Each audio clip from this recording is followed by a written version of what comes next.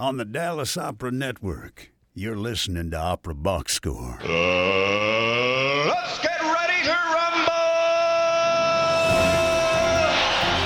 Wherever you are, however you're listening, it's Opera Box Score. I'm your host, George Cedarquist, joined on America's talk radio show about opera by Oliver Camacho, Matt Cummings, and Weston Williams. All right, this week, Maestro Enrico Lopez Yanez goes inside the huddle with Weston and Oliver. The Mexican-American conductor is slated to conduct Chicago Opera Theater's season finale, but is also the star of his own space pirate web series. Plus, 2-minute drill, big money lands in L.A., Jonathan Dove's opera Flight takes off in Seattle. Got a great show for you. Oliver Camacho in the Zoom room with me. In the Zoom room? Where is the Zoom room? That was we are weak, all but in the Zoom that's okay. room. We're sort of floundering today because we don't have Ashley to ground us. So. She's the glue that holds us together. So, Yes. Matt Cummings here, of course, as well. Great to see you, Matt. yeah, it's great to be here. I've already started my Olympics countdown, but I won't talk about how excited I am for it. But don't jinx more it. than this. Already, Exactly. we know North Korea is not participating, which is a bummer. There goes the Weston countdown. Williams, how you feeling about the Olympics, Weston? Oh, I'm feeling pretty good. I'm pretty sure that it might happen this year, which is exciting. And Ashley wanted you all to know that Razorbacks are sports. Major League Baseball in full swing. Both the Texas Rangers and the Chicago Cubs below 500 at this point. A lot Strong of start. baseball left to play. A lot of baseball. Oh, and by the way, the French Open got a yellow card. They delayed their start by another week. So, but at least they're not getting COVID. Huddle up. Let's go inside the huddle.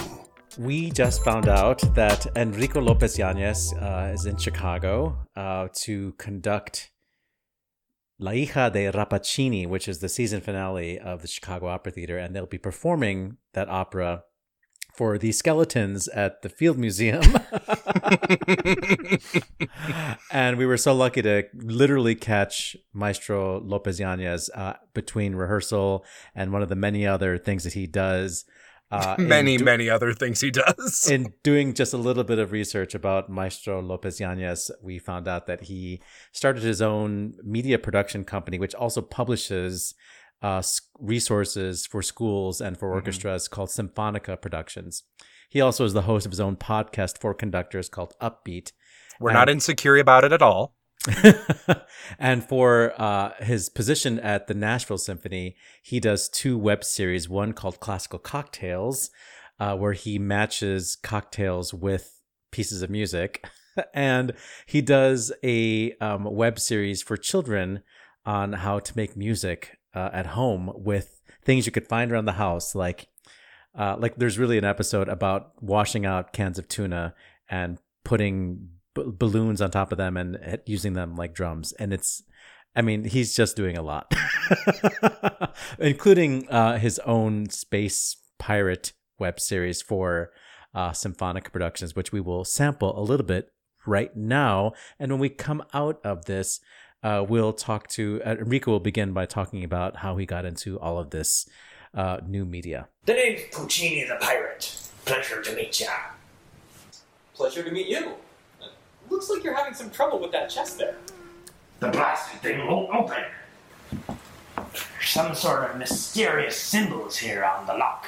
Some sort of combination, I suppose. Can't seem to get it up. Mind if I take a look?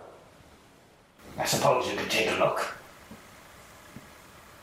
Oh, those aren't funny symbols. Those are actually music notes that are spelling out a rhythm. Rhythm? So in addition to your conducting career, which is formidable, you are doing a lot of thinking about how to access the audience and how to engage the audience, and also how to keep your colleagues, engaged, especially during the pandemic. So to that end, You have this conductor's podcast called Upbeat. You have the Symphonica Productions, which is another audience engagement project that publishes and also does videos of you dressed as a pirate in space, which is crazy. For Nashville Symphony, you do a fun little matching cocktails with orchestral music. And then you have this children's series, which is so adorable. It feels a little bit like Bill Nye the Science Guy, where you teach children how to make music, and it's called Making Music with Enrico. So I guess the conversation right now is, how did you get started with all this new media, and did Nashville realize that you had the potential with being in front of a camera and just being very accessible and ask you to do these additional things besides be the conductor, to do the cocktail thing and the making music thing? Sure. Well, I mean, to be honest, a lot of the media stuff comes just from the hobbies I had as a kid growing up. And thankfully, I feel so lucky that now I get to incorporate all the things that I loved doing as a kid into what I do for quote unquote work, you know? Mm-hmm.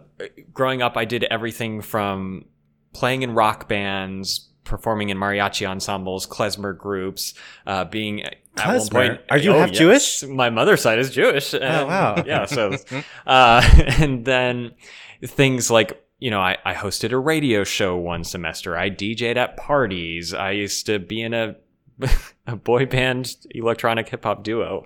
You name it. I kind of did a little bit of everything. So, you know, I took film classes at the local community college because I loved acting and doing film production stuff. And then lo and behold, years later, I'm working for symphony orchestras and stuff and realize, oh, I have some skill sets that would be helpful to the advancement and development of our, hopefully, institution, but maybe even industry. And I also happen to enjoy doing them. So why not put those skills to use? I mean, as we all know, in the sphere of non-for-profits, we have very limited resources, and all of our colleagues and our team members are already stretched very thin. So any opportunity to be passionate and excited about going beyond just the basic job description, you know, take advantage of that clause that says, and other duties as assigned, just assign yourself some duties and start creating all these new opportunities was kind of my pathway forward. So obviously you're very passionate about all of your projects. I mean, just, you know, taking the initiative to dive into so many things. Is there one in particular that you'd like to dive into and describe for us? Sure. Why don't we maybe talk about Symphonica a little? I mean, that's one that has spanned both pre-pandemic and then had to shift during the pandemic. To clarify, this is the Space Pirate one, right? So this is the Space Pirate one, which is well, actually, I will say it actually did start because of the space element. I was going to say it didn't start with Space Pirates, but it did start with space. So when I was working for the Omaha Symphony, which was my first professional job as their assistant conductor, I started really getting into the idea of creating a new style of family and education concerts. The Omaha Symphony has just an amazing history of putting on these very sort of theatrical and engaging shows for kids. And when I had the opportunity to jump in and dress up for my first kids concert, I was like, this is great. I get to act, I get to conduct, I get to be goofy. I loved it. So then I said, okay, how could we take this one step further? And that's when I started to incorporate some of my experience in doing, you know, student films and things like that. I said, people love media. Why don't we get some of the actors in person, some on screen? Why don't we show us traveling through outer space? And we created this whole space show called Symphony in Space, where the evil Lieutenant Tritone was trying to destroy the galaxy. And so Cadet Enrico, along with his sidekick A440, the robot, had to go around and the cadets of the audience and protect the galaxy from the evil Lieutenant Tritone. So that was Star Wars who? Star Wars This is who? very canon because, you know, Weston actually loves tritones. He'd be like, you know, why is tritone bad? And like, I'm an early music guy, so like 440 is actually not so great. Yes, we don't have rebels, and we just have either, you know, people who hate tritones, people who hate A440. So we decided my business partner and I decided, well, maybe this is something that other orchestras could benefit from, is having these shows sort of packaged and available to them. So that's what the company started out as. We started by building family and education shows where I would write scripts and create visuals and all of these sort of more interactive versions of basically stretching what Leonard Bernstein used to do with the New York Philharmonic for kids, but bringing it into the next millennium. And from there, we started to expand into creating Pops productions that are available and other fun sort of side engagement activities. Then the pandemic hit, and the first project we started to do with Symphonica is like, well, you know, what if we made a little online mini series based around this sort of same concept? And so that's where this whole, you know, space pirate thing that you're alluding to came into play. We're like, okay, we're going to do these little mini episodes that are educational because, one, the symphony right now cannot reach our normal audience. And what is inevitably the first thing that schools and, you know, extracurriculars get cut? It's music. So maybe we can have these sort of, you know, even though you're doing learning at home, maybe parents will show some of these videos to their kids and they can keep learning about rhythm or dynamics or these other basic building blocks of music during this time. And the other side of that was the expansion of the company. As a part of our business model, what we do is we create these books of music that has all of the excerpts and script incorporated into it to make it really easy for the orchestras to perform these programs. We said, well, we already have the capability. Why don't we expand the company and start doing a publishing aspect as well? So that's what we did. We wanted to partner with, you know, a lot of my colleagues who I know were other conductors that were already creating arrangements and compositions. And especially during the middle of the summer, we started to look for other ways to give opportunities to lesser known or underrepresented voices to the table. So we started reaching out to other young and up and coming composers of underrepresented communities and saying, hey, you know, orchestras are dying to have music by other people that aren't just dead white guys. And unfortunately, a lot of these people have not been given a platform. So maybe we can provide a platform for them at not only that, but at an accessible price point so that orchestras can also perform the music. Because that's the other problem is that, sure, you can contact, you know, I won't list XYZ publishing company, and sometimes the rental costs are just astronomical. And if you're a local community orchestra or even, you know, a tier 5 orchestra, you just can't afford to be paying $2,000 to rent one 10-minute piece for your concert. Yeah. So that was sort of the business model and the genesis of those projects. That's Symphonica Productions, and you should check out Enrico's website and where you can see a link to all of his various platforms. But the idea of serving underserved communities is a great place to pivot.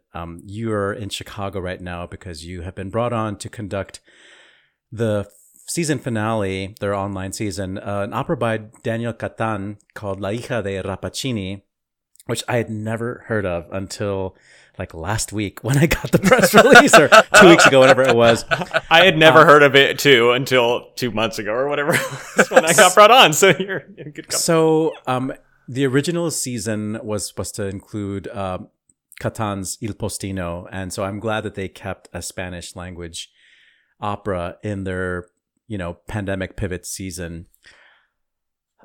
And in general, I want to say I laud Chicago Opera Theater for really thinking carefully about how they are, what it means to be an American opera company in the 21st century. Yeah. And since Lydia Yankovskaya has come on, I've really been just elated about all the new talent and new voices and new ideas that have been coming to the stage.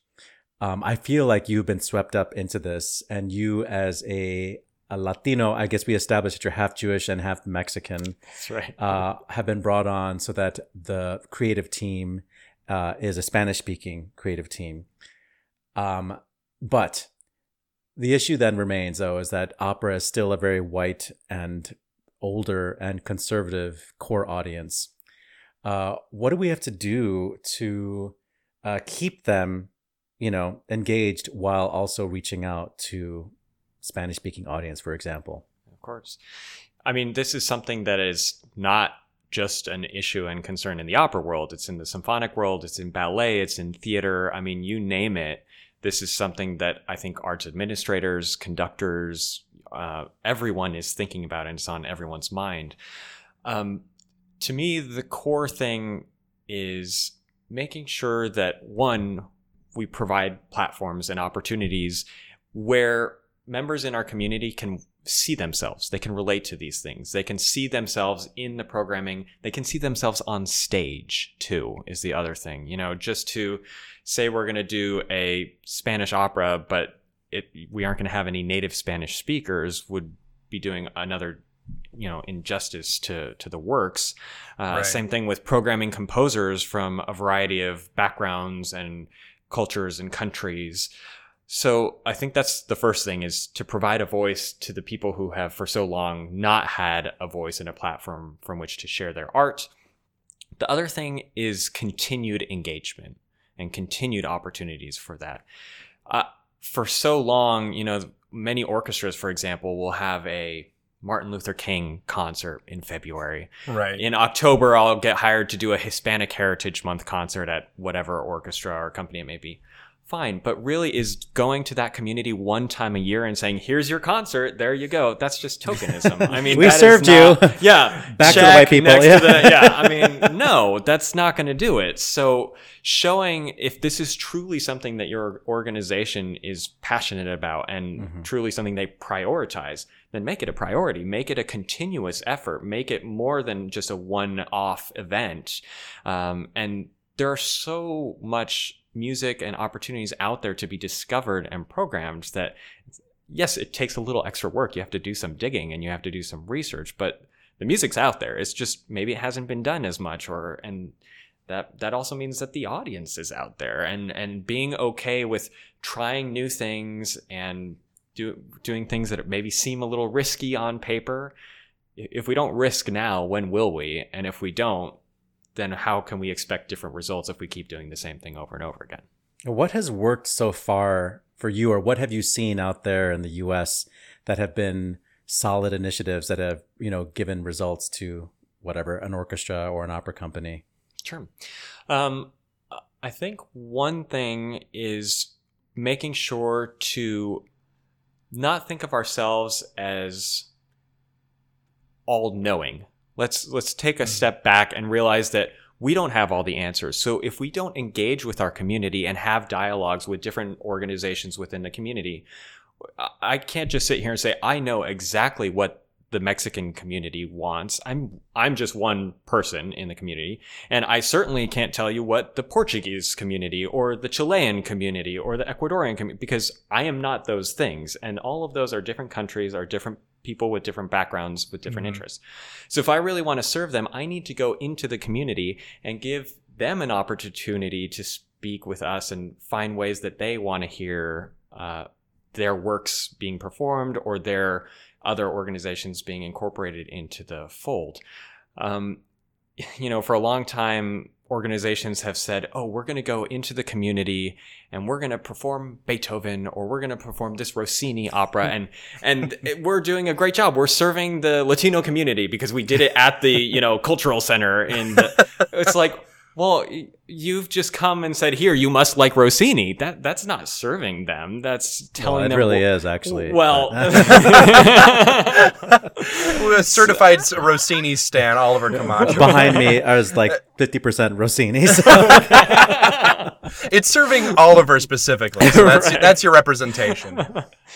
But, have a conversation, and maybe they'll have some ideas of collaborations that you would have never thought about. And companies more and more, I think, are opening up to the idea of partnerships and collaborations with other arts institutions and other, local musicians and things like that. That's where real growth happens. And I think that's where there's a real amount of excitement and potential for really getting the community involved and making it feel like they aren't simply being told what they should like, but they're actually being brought to the table as a partner, and that's really important.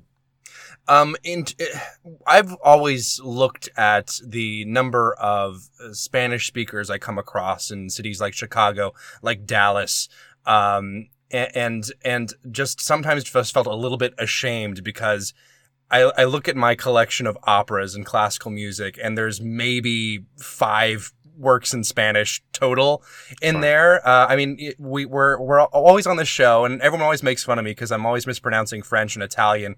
But I don't even get a chance to do Spanish language, and it's such a missed opportunity because there's so much. It's one of the biggest language groups in this country, and it's not being served. But I was wondering if there were any specific works that you know of that are being underproduced or you think should be produced, that really speak to that community, or even just in Spanish. Anything along those lines you could recommend for our listeners? Yeah, of course. I mean, on the opera world, Daniel Catan is one of the sort of stars of particularly Mexican opera. His biggest hit, of course, is Florencia en el Amazon, which is a tremendous piece. If you haven't heard it, I'd say that's a great place to start in terms of knowing his works. And actually, the opera that our production is replacing, Il Postino, is also a tremendous work and really great. That's a much bigger work as well. But recently, there have been a lot of new exciting projects and commissions. Houston Grand Opera, just a few years back, commissioned and created this mariachi opera. It was called Cruzar la Cara de la Luna, Cross the Face of the Moon, which had a mariachi on stage with the singers and told this really great story about it was an immigration story based about a divided family at the border. So again, incorporating these sort of social justice issues that are very timely still to this day, of course, with this blended genre of music, which is really cool. There are, of course, a lot of Spanish zarzuelas, or not necessarily Latin American, but one of the most famous being Luisa Fernanda, which is one that is, of the zarzuelas, one of the most popular ones, but is still not produced quite as often as it could be here in the States. And do you think that, not to interrupt you, but if we were to produce zarzuela, who is that serving? Is it just because it's in Spanish? Is it really something that's relatable to, the Mexican community of Chicago, or the Puerto Rican community of New York, or the Dominican communities, etc.? Sure. I would say it's not necessarily serving them in terms of being something from their country, of course, but it is bringing down a language barrier that, often there are a lot of companies in the United States, for example, that only produce operas in English. They only create translations, but we don't have a lot of opera companies that are taking, Cenerentola and then translating it into Spanish and performing it in Spanish.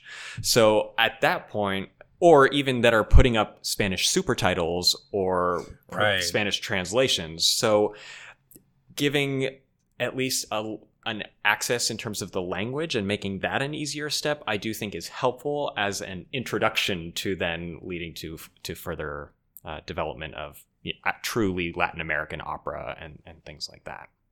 Because the other thing you have to realize is, if you go somewhere like Mexico and you go to the opera there, the vast majority of the people in attendance are actually younger, millennial-aged people that make up the vast majority of the audience.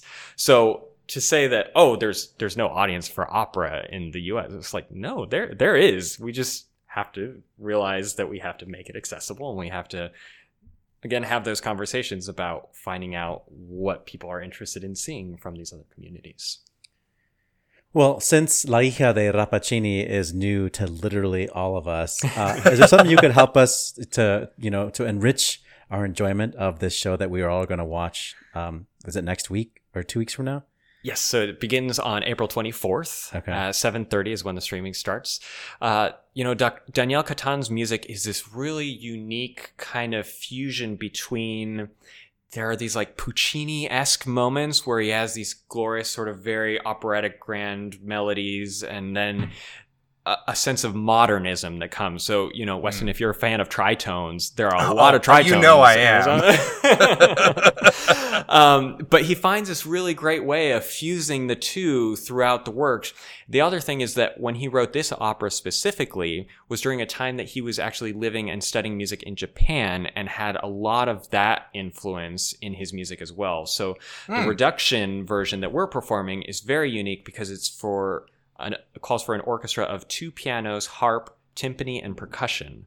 So it's all percussion instruments. So you get a lot of different shimmering colors and kind of unique accompaniments rather than what we would typically expect in, a chamber orchestra or something small like that. This really has all these different unique timbres that really paint the pictures very well. I mean, everything that he says in the text is then accompanied by very specific musical moments to help paint everything that's happening in the scene. And that's kind of very unique to him and something that I've really loved about this work. And the production, I believe, will take place in, is it the Field Museum? The Field Museum with the dinosaurs. Which I imagine will heighten that sense of shimmer, and because it's in the garden area, correct? That's right. It's in that main sort of big exhibit hall. Yeah. So, yeah. Have you had a chance to rehearse in there yet?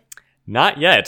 Okay. So that will bring on, I'm sure, several challenges being in such a big, boomy space. I was just thinking, with all those percussion-y instruments with the acoustics of that space, it could be really interesting. Perhaps a challenge, but I think it'll sound amazing to the listener. I think so. We're excited to be trying again something new and something sort of out of the box or into a different box, maybe. Because is there a way that the stage director, I forget her name already, is how she's Crystal Manich, how Crystal is using the space? That would be interesting. It is. So there are multiple scenes, of course, in the opera. And so actually it's being filmed in different spaces. So the main portion of the opera is in the exhibit hall, but parts of it take place in the hallway. And actually some of the scenes take place upstairs in a room that you can't see.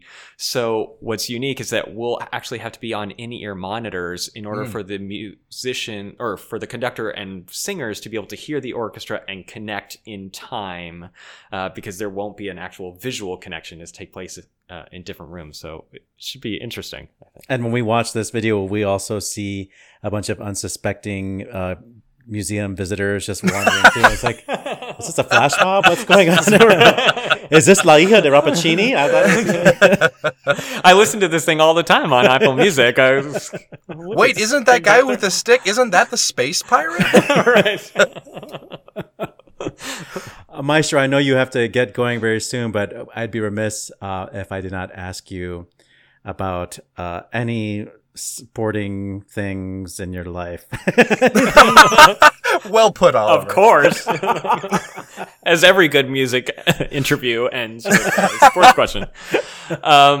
So do you have any favorite athletes or favorite teams? Are you excited about the Olympics coming up? Or maybe you look like a tennis guy. How do you feel about tennis? I enjoy tennis, watching. I'm more of enjoy doing and playing things rather than watching too much. You enjoy making sports up out of cans and rubber bands. Right. And balloons. I did follow recently, of course, in March Madness, UCLA, because that's my alma mater. So I'm a Bruins fan when it comes to college basketball, which was a very exciting season recently. When it comes to other sports during other times, the other thing I always get really into is the World Cup and supporting Mexico. Like a good Mexican. Yes, of course. Because there's a whole social experience involved in that. So, Well, I feel like I'm more excited now about La Hija de Rappaccini, and I'm still having trouble saying it. But thank you so much for coming on to Opera Box Score. It was great to meet you. And I know that you're going to make a lot of new fans here in Chicago with your charisma and your weird drums made out of tuna cans. Unfortunately, those are not called for in the score by Danielle Catan, but yeah, maybe the next time we'll... It's also upcycling. It's very environmental what you do. Yeah, that's right. Well, thank you so much for having me. It was my pleasure to be here. Weston, can you name all of the movies in the Pirates of the Caribbean franchise?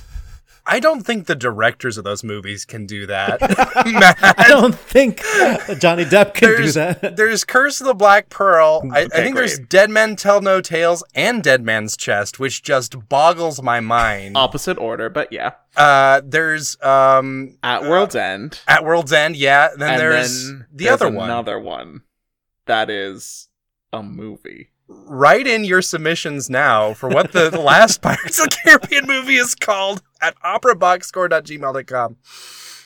It's a disaster of a franchise. The kids and I watched every film in that series 2 summers ago and had a ball.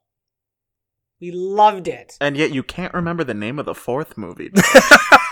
I cannot. Keira Knightley was not in that one, right? That's true. I believe that's correct. Yeah, I kind of tuned out after that, to be honest. All right, 2-minute drill's coming up right now. This just in, the 2-minute drill. All right, listen up. Here's everything you need to know about what happened in Operaland this week. Los Angeles Opera has been given a $5 million jumpstart to their post-pandemic seasons.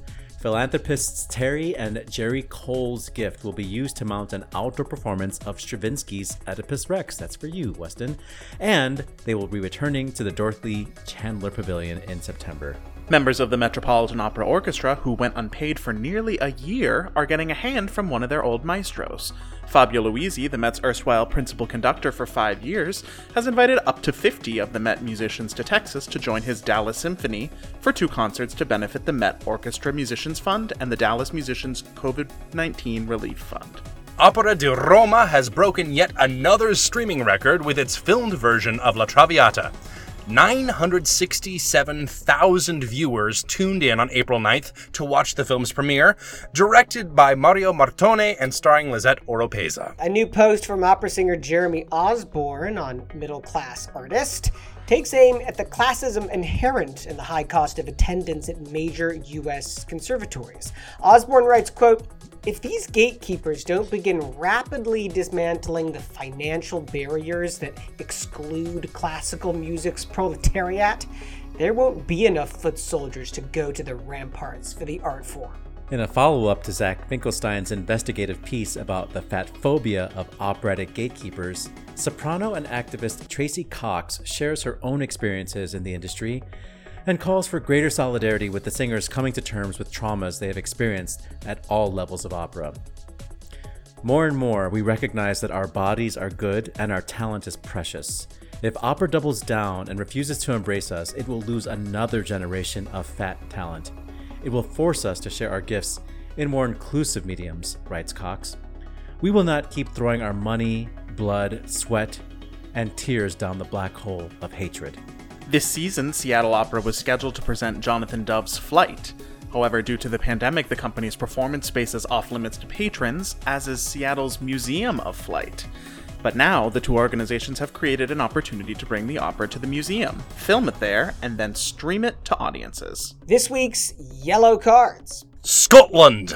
The Scottish Opera plans for over 200 outdoor performances this summer in alignment with the Scottish Government timeline for easing restrictions. Plans include an outdoor Falstaff and a pop-up opera roadshow featuring the works of Gilbert and Sullivan. Spain. Teatro Real de Madrid is still planning on opening Peter Grimes on April 19th, despite 24 artists in the production having tested positive for COVID-19 during rehearsals. That's a red card. This week's red cards. Germany. The Bayerische Staatsoper has canceled all performances through April 27 due to the extension of the lockdown in Bavaria. Sweden. Swedish Opera in Stockholm is closed for all operations through April 28th after a cluster of 15 positive cases in the company. Exit stage right Maria Adela Esteves Campos, singer and editor of Spanish opera website Diario Lírico, died last week at 58 after 4 months in the hospital with COVID-19. She published over 4,500 stories on her website, Diario Lírico. Lady Valerie Schulte, the First Lady of the Chicago Symphony Orchestra and widow of Sir George Schulte, has passed away at 83. First a British television presenter and part of the original team at the BBC, she later became a world-renowned arts patron. Renowned Irish soprano and pedagogue Veronica Ronnie Dunn has died at 93. After a successful career at Dublin Opera and Royal Opera House, she focused on voice teaching in Dublin, where she trained international singers and was the namesake for the triennial Veronica Dunn International Singing Competition. She received the National Concert Hall Lifetime Achievement Award in 2014. Czech opera soprano Jadwiga Wysochanska-Straussova died in Prague at 93. She sang at the Czech National Theatre for over 30 years, where she performed the title roles of Smetana's Libuše, Dvořák's Rusalka, and Verdi's Aida, as well as other leading roles such as Donna Anna and Tatiana. Italian baritone Giorgio Gatti has died at 72 of COVID-19. Originally from Tuscany, he performed in all the major Italian houses and also appeared in a theatrical staging of the Julie Andrews film Victor Victoria. Soprano, writer, and music teacher Jane Marion Manning has passed at the age of 82. Known as the life and soul of contemporary British music, she was the founding member of Jane's Minstrels, an ensemble which specialized in contemporary music and participated in concerts and festivals across the globe. And on this day, April 12th, in 1710, Italian castrato Gaetano Majorano, also known as Caffarelli, was born in Bari. In 1826, it was the first performance of Carl Maria von Weber's opera Oberon at Covent Garden in London. In 1867, it was the first performance of Jacques Offenbach's La Grande Duchesse de Gérostine in Paris. In 1898, it was the birth of French soprano Lily Pont in Cannes. Happy birthday also to Austrian-based baritone Franz Mazura in Salzburg. He was born in 1924. English baritone Thomas Hemsley was born on this day in Colville in 1927. And 3 years later, in 1930, was the first performance of Leos Janáček's opera From the House of the Dead at the National Theatre in Brno. In 1933, we say happy birthday to Spanish soprano and Hall of Famer Montserrat Caballé in Barcelona. In 1948, it was the birth of Italian soprano Mariella de Villa in Chiusa Vecchia. And closing with one for Weston, as always, in 1978 on this day was the first performance of George Ligoti's opera Le Grand Macabre at the Royal Opera in Stockholm. Ah, yes, that old chestnut. That's your 2-minute drill.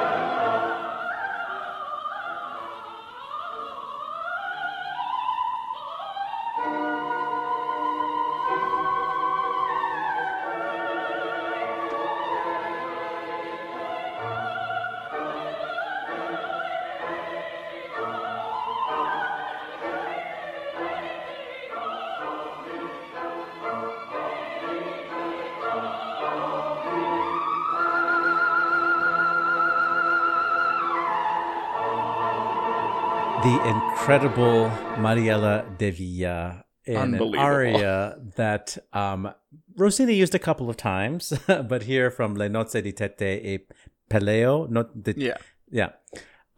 And if you find this entire video on YouTube, there's also a coaching that she has with Riccardo Chailly working on this aria, and it's like, is that what you sound like when you're rehearsing? Give me a break. I actually first discovered Mariella de Villa when I was in college, and she's not a singer that you hear about as like being one of these big names, you know, big personalities and whatnot. But she's a singer you learn about when you start to really like go deep into about what the human voice can do. Yeah, and she is a bel canto soprano par excellence. She is really without a peer. She's now 72 years old and she's still singing. I mean, she's winding it down, but she's like unofficially retired. I think she's retired like the absolute hardest roles from her repertoire, but still singing normally difficult ones like Anna Bolena. Yeah.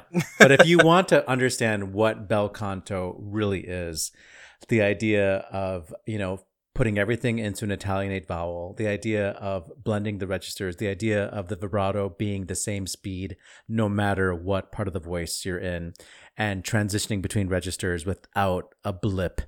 That is Mariella de Villa. And when you hear that voice go up to the stratosphere, like a high E we just heard, or whatever that was, a high F. I think it's an F. Yeah. And the tone doesn't change. The vibrato is the same, and there's still a cover on those notes. You know, there are some sopranos who I love, like Kathleen Battle. Anything above a C sharp, it's open. You know, she can't help it. It's God, that's her technique. But Mariella de Villa, the tone almost gets darker the higher she goes. It's crazy. I love that voice. I am so into this production of Flight through Seattle Opera. It's a great piece. Of course, it entered the repertoire, in my opinion, once it started to get into the music conservatory circuit.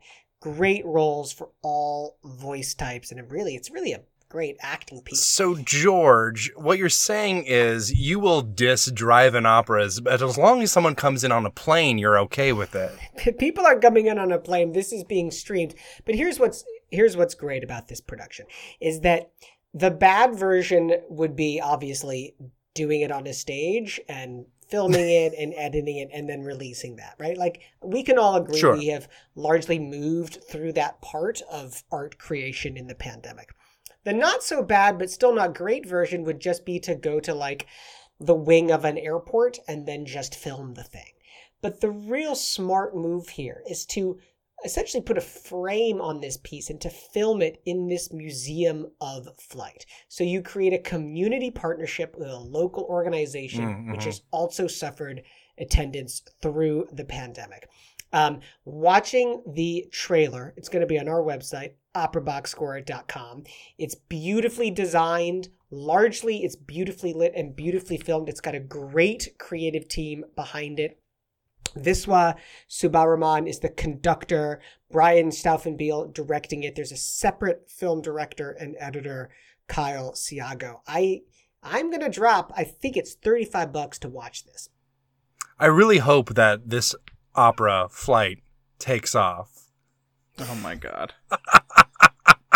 Thank you to everyone except Weston Williams, but especially to Tracy Cox, who has written a follow-up to Zach Finkelstein's piece on Middle Class Artist about fat phobia and the gatekeeping that really entails actual physical and mental health consequences to fat singers in this art form. Mm-hmm. And her piece I found incredibly powerful, really taking her own experience head on. She's not only a singer, she's an activist. And so this hits very closely to home, but she's following up on the reaction to this piece that largely on social media from singers was positive and affirming that, you know, these are our experiences that we have had. And we see this piece and this piece sees us. But there were some others whose names we won't name here who defended the status quo, saying that the fact that there have been many fat singers that have been on stage means that there can't possibly be a problem. And I have a black friend. Yeah, I'm exactly. not racist. Exactly. And you all just want participation trophies. You don't want to do the real work. And she systematically dismantled that, saying, here is the kind of work that we've done. Here are the experiences that I have been put through and that no one should ever have to suffer at all, let alone in a place of employment where you're protected by the policies of sexual harassment and equal opportunity, but clearly not. And here's what I need everyone to do to make sure that we really are facing this problem head on and we're not just sweeping it under the rug and that we're not going to accept this anymore. And I applaud this piece. I applaud her courage, and I agree. Yeah, I mean, if Zach is the person who provides the data and he can make data very, very incriminating, Tracy's follow-up provides all the emotion, and it was triggering, you know, even for somebody who, whatever, I used to think I was heavy set. I mean, I have nowhere near the experiences that some people had with their weight, but I have maybe some body dysmorphia. Just to hear those words and the emotion and all of that, it was an intense piece to read. But Tracy's writing, I mean, really cut you to the quick. You know, she does not pull any punches, and that was so clear. Jeremy Osborne mixing his metaphors a little bit, perhaps, on middle class artists. But so, Oliver, talk us through your take. Just as we were preparing this show today, another article dropped on middle class artists. This one written by a singer named Jeremy Osborne, who's worked at the Deutsche Oper and the Komische Oper in Berlin. He's talking about how, you know, to enter into the arena of opera, the classical education, the education we expect at places like Juilliard, for example, gets named. You have to be of a certain class level, financial class level. And so that makes it limiting. And he backs up with data. This is something that's not an original idea, but here is another article about, the entry level just to be considered to turn your application for Juilliard. It's like $110. Like, and how many schools have application fees like that? Like all of them. Yeah. Yeah. So it already eliminates a whole class of people who might, be great artists, but they can't even get their foot in the door with a school, let alone for a young artist program or singing for an agent or singing for an opera house. Just to get started at the ground level, there's the entry level application fee, which is prohibitive. And what I did really like about this piece is that it didn't just stop there, but it also, broke down a piece that we talked about a couple of weeks ago from Rolling Stone about how the real problem is the lack of career diversity and kind of modern day what it takes to be a musician life skills. And that's, not entirely false. But what he points out here is that kind of finger pointing only helps the people who are currently in power, because they can say, pull yourself up by your bootstraps. Look, here's work all over the place. Why don't you just do it that way? And they don't have to change anything about the way that they're doing business, which I found to be a really astute observation. Weston, happy anniversary. Merry Christmas to me. I love Le Grand Macabre, and you are all wrong. It's a delightful little piece. It's like right there on the edge of like, because I feel like we say anything about it. I can see the judgment in your eyes, Oliver. I see George's expressions. I heard you talk about Mariella de Villa, something that would never turn up in Le Grand Macabre. Really, I'm just offended that we didn't use Le Grand Macabre as the play-out clip, but whatever. But it's such a cool opera because 3 words for you. If this doesn't sell you, I don't know what to tell you. Car Horn Overture. I mean, what a delight. It's just fun for not the whole family. Very sexual, very weird. For everyone. Saying that word, delight. Do you know what it means? It's so delightful. It's one in a number of operas that came out in the 60s and 70s, which call themselves anti-operas. There's another one by Penderecki did one or two. A lot of people were like really trying to break the mold, but really like ended up falling into just creating this new kind of opera convention. And it's just so much fun with the car horns and the eclectic mix of sounds. It's really Ligeti moving away from his big microtonal cluster chords that we all know and love. But I feel like it might be a little bit more accessible with the car horns than perhaps that is. But I still see the judgment in your eyes. Accessible as Gilbert and Sullivan. This is my dream come true, and even I will mask up and go to like the outdoor. Why are we letting him talk about Gilbert and Sullivan again? The hills and the dales and the lochs of Scotland to watch Scotland to watch these a trailer performance of GNS. Although I was tickled, David McVicker is directing the outdoor production of Falstaff, and this is a sentence I never thought I would see in a press release. This is from the Scottish Opera's general director, Alex Redick, who says, quote, Falstaff will be a love letter to our glorious art form. Sir David McVicker offers an amazing vision for our car park. Car horn overture, I'm telling you. So I can't speak to what David McVicker's Falstaff is going to be like, but count me in for a outdoor Gilbert and Sullivan. All right, let's wrap this show up. Good call. Bad call on Opera Box Score. Good call, bad call. Oliver, I know your soup is already on. Talk to us. Good call, bad call. Not that she needs any help, but Rhiannon Giddens' episode of Aria Code with LaTonya Moore talking about Aida was operatic podcasting at its best. I have to say, it was a brilliant episode, and LaTonya Moore was an incredible guest. I recommend it. You have to go listen to it. Matt Cummings. One thing that you shouldn't listen to is the new orchestrations that they're proposing for the Phantom of the Opera whenever he opens in London, which cuts the pit in half. Ugh. And garbage. That musical is cheesy enough already without relying on synthesizers to play half of the instruments. Don't do it. Bad call. Weston Williams, anything on your good call, bad call plate? Car horn overture, baby. That's all I gotta say. Yeah, I got a good call this week. My son did, in fact, win his 5th grade NCAA pool. You know what? Daddy's just so proud of you. Could I borrow $20? That's it for this week's edition of America's Talk Radio Show about opera. Our announcer is Norm Waddell. He's at normwaddell.com. On Facebook, search for Opera Box Score. On Twitter and Instagram, we're at Opera Box Score. Help us deepen our bench of listeners by liking and sharing our social media posts. Email us your hot takes at operaboxscore@gmail.com. Subscribe to the podcast on Stitcher. Just favorite that show on Apple Podcasts. The views and opinions expressed on Opera Box Score are solely those of the show's creative team. Any rebroadcast, reproduction, or other use of the accounts of this show without the express written consent of Opera Box Score is a home run! Our creative consultant is Oliver Camacho. Our audio and video editor is Weston Williams. For your co-host, Matt Cummings, I'm George Cedarquist, asking you to continue the conversation about opera as you do your taxes. We're back with an all-new show next week when baritone Quinn Kelsey joins us inside the huddle to talk Verdi, Hawaii, and other things that also end in the letter I. Plus, you get more opera headlines, more hot takes, and the return of Ashley Hardgrave. Join us.